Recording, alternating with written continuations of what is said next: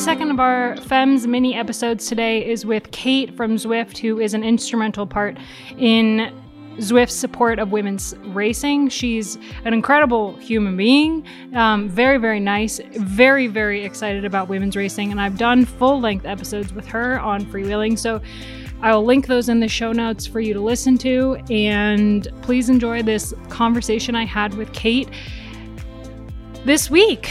Thank you so much for listening to the Femmes mini episodes. Hopefully next year we can bring you even more from on the ground. It's been a pleasure to cover the Tour de France Femmes avec Zwift. And if you're just kind of listening to these in passing, I would love it if you could subscribe to Freewheeling. We cover women's cycling all year round. And we've got one more stage today. So this is it. This is the end. Can't believe it went by this fast. Thank you so much to Zwift for supporting this podcast, and thank you to Kate for her time. It was an awesome conversation. They always are. And you can find her, I don't know, riding Zwift. So I just wanted to talk to you really quick about Zwift's involvement in the Tour de France Femmes avec Zwift, because I think that we've talked a lot on the podcast about what Zwift has done for women's cycling, Nice. But I kind of wanted to hear it from you. Yes. Well, it's actually a great story. It is because of the pandemic. And in June of 2020, when we hosted the virtual Tour de France with ASO, that was in response to, there being a big question mark on all races that year and everybody kind of scrambling to figure out what to do. And we got our heads together with ASO and said, let's do a pro race in Zwift, an actual Tour de France virtual, and invite all the World Tour teams. And we hosted a 6-day race in Zwift. And it was, huge broadcast and everything, because of course, the media was hungry for any kind of cycling coverage at that moment. And as we do on Zwift, this, when we launched racing in Zwift, we launched it with complete parity. So equal distance, equal opportunity, equal broadcast, equal prize purse, equal everything.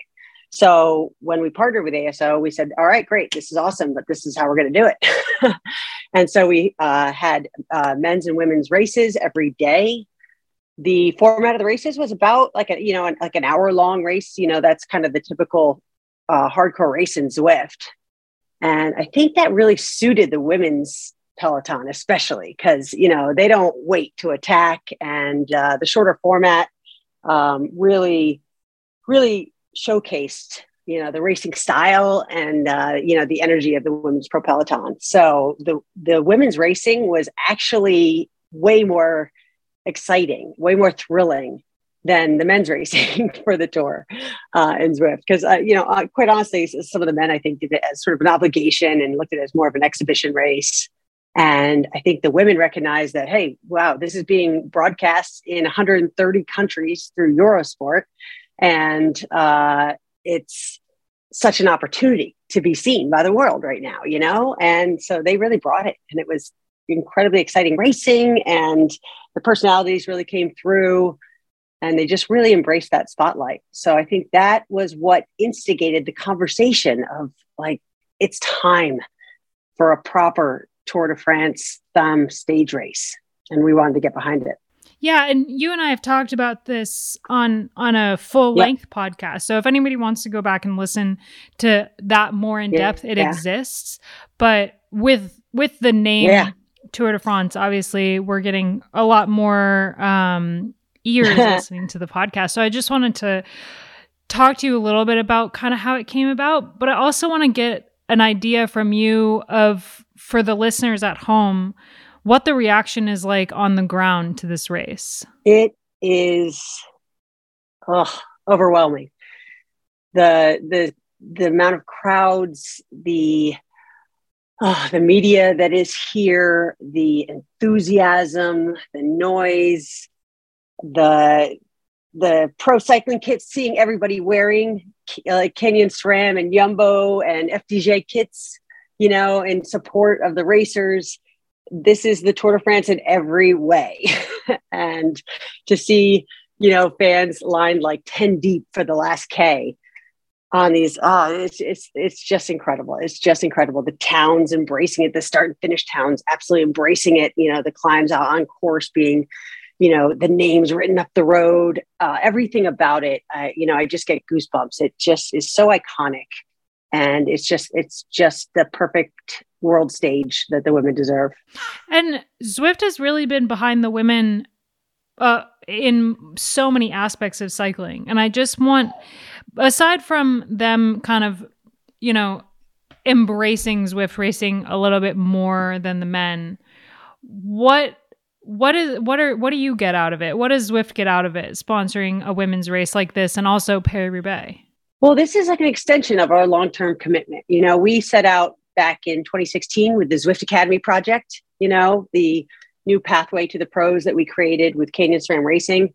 That was a pretty game-changing moment, when we did that global talent ID competition, virtual competition to win a pro contract. And I think we demonstrated at that moment that we're willing to do things a little bit differently, that we want to help elevate and grow women's cycling. And that we also, I think that program and being partners with Canyon SRAM all these years has really given us an inside perspective of the challenges that the women's pro peloton faces, and the reason why there hasn't been the coverage that they deserve, the prize purses that they deserve. So when this opportunity came up, it was an absolutely no-brainer, and we're in it for 4 years as a title sponsor. And then we also added Paris-Roubaix FemEvex Zwift, because we want to build these races in the most sustainable way. We want to make sure that they have the best chance of success, and that, that everybody feels, honestly, Zwift does really care about, the future of women's cycling and just making cycling more inclusive overall. It's been a wonderful part of our platform, because we can bring the world together and we can do things differently, and we do, and we take it very seriously. And I think this is just such a wonderful extension of that commitment and that investment. Is there anything that you've having this be the inaugural year of Tour de France FemEvex Zwift? Is there anything you're really looking forward to in the future? Oof.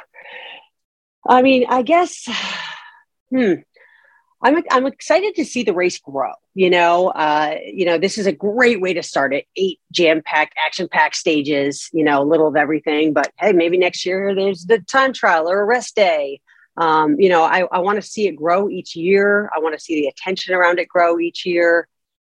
I'm excited to see next year how many of these racers, these superstars, have just giant fan followings based on the visibility now.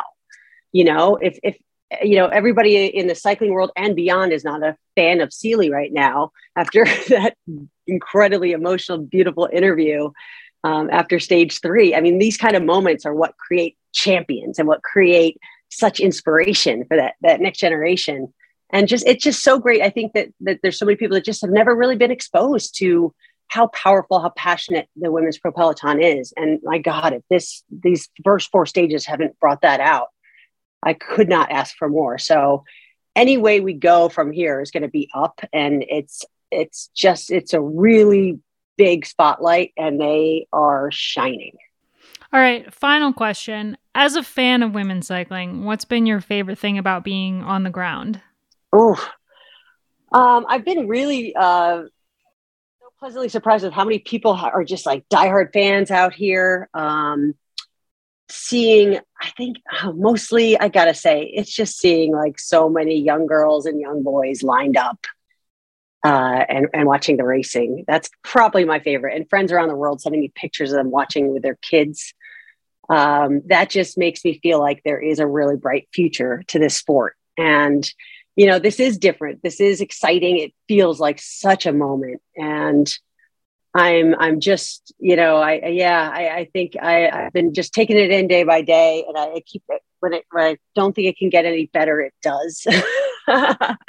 So it's just been so much fun. And another thing I love about it too is walking around the course and being around the starts and finishes.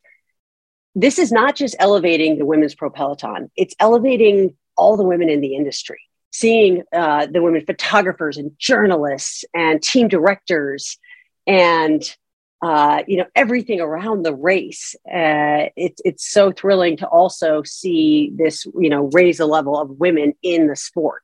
So it's just, it's just been an absolute dream. Awesome. Well, thank you so much for your time. I know that you've got your days completely full on the ground at the race, and thank you for supporting freewheeling, because we have absolutely loved covering women's cycling. It's a huge deal for us on the podcast to be able to talk about this race. It's been so exciting. You are all such a big part of this, and I am loving. on the way from when I'm driving from the start to the finish, I'm listening to your pod. And I love the live podcasting of the last K is so good. It's so much fun to hear, your pro insights and your pro enthusiasm. So thank you so much for everything you do for women's cycling. And we should all be celebrating this moment together. So keep it up.